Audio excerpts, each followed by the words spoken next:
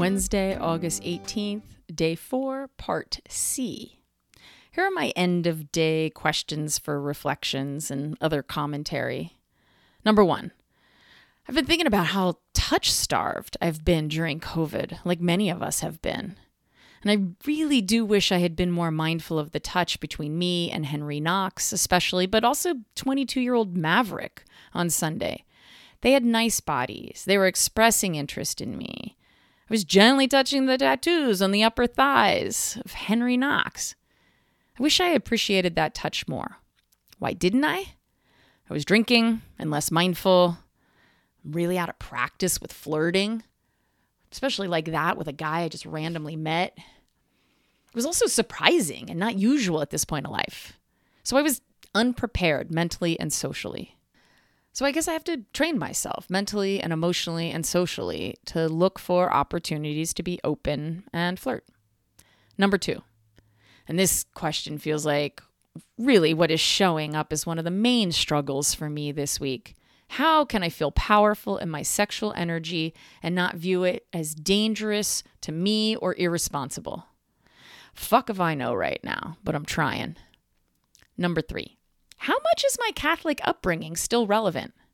Not much, but I actually had a fleeting thought that made me think about this morning. So this morning when Henry thought he might have COVID, it actually crossed my mind. Yeah, well, that's what you get for being out and about like that. Which I don't believe. And I don't blame or shame myself like that. But it's interesting and disturbing that it's still programmed in my brain enough, my moralistic training, that it could even fleetingly cross my mind. And that is the lifelong power of dogmatism and controlling religions to undermine our self-worth and well-being in the intimacy realm. Number 4, outside of overt sexual talk, what does flirting over text even really look like? I sent a photo of me 2 hours ago when I was sitting on the beach at the music movie thing, and I sent it to Henry and said, "Wish you were here in PB for this cool thing." I did it as an attempt to be overt in my interest in flirting. He wrote back that he loved my hat. Okay, that's good, right? God, this is really just not one of my strengths.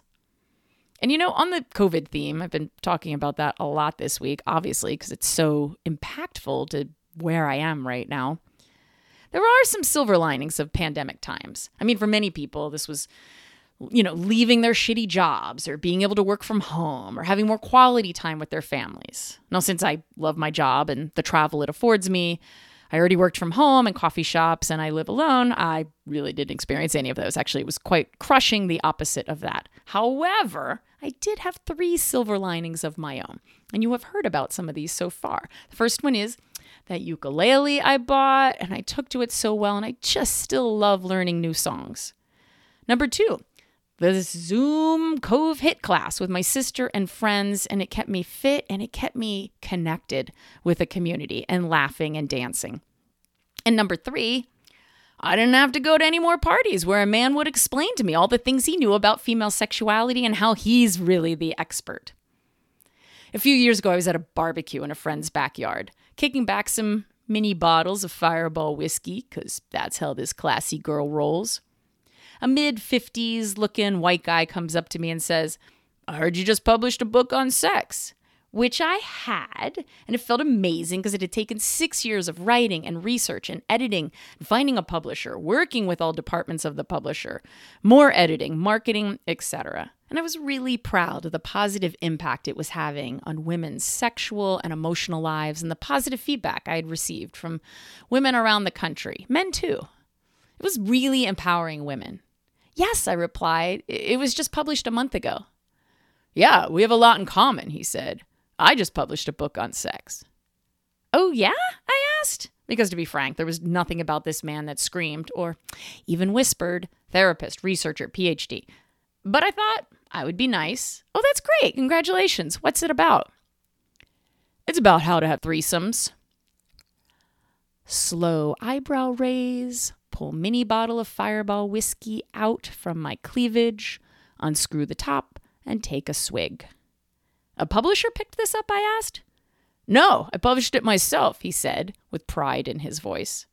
And if you're listening to this and bristling because you self-published a book, I will say there are some very high-quality, fantastic self-published books out there. But I guarantee that this guy did not write one of them.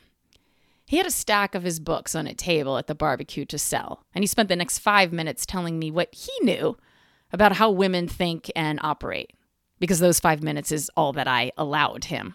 I became so annoyed and pissed, and he was so wrong with his massive generalizations.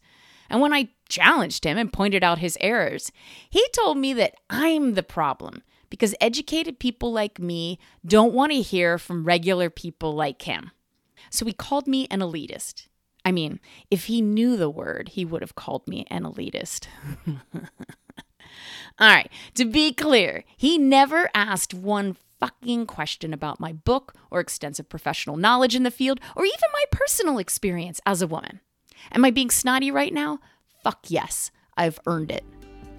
Night, night.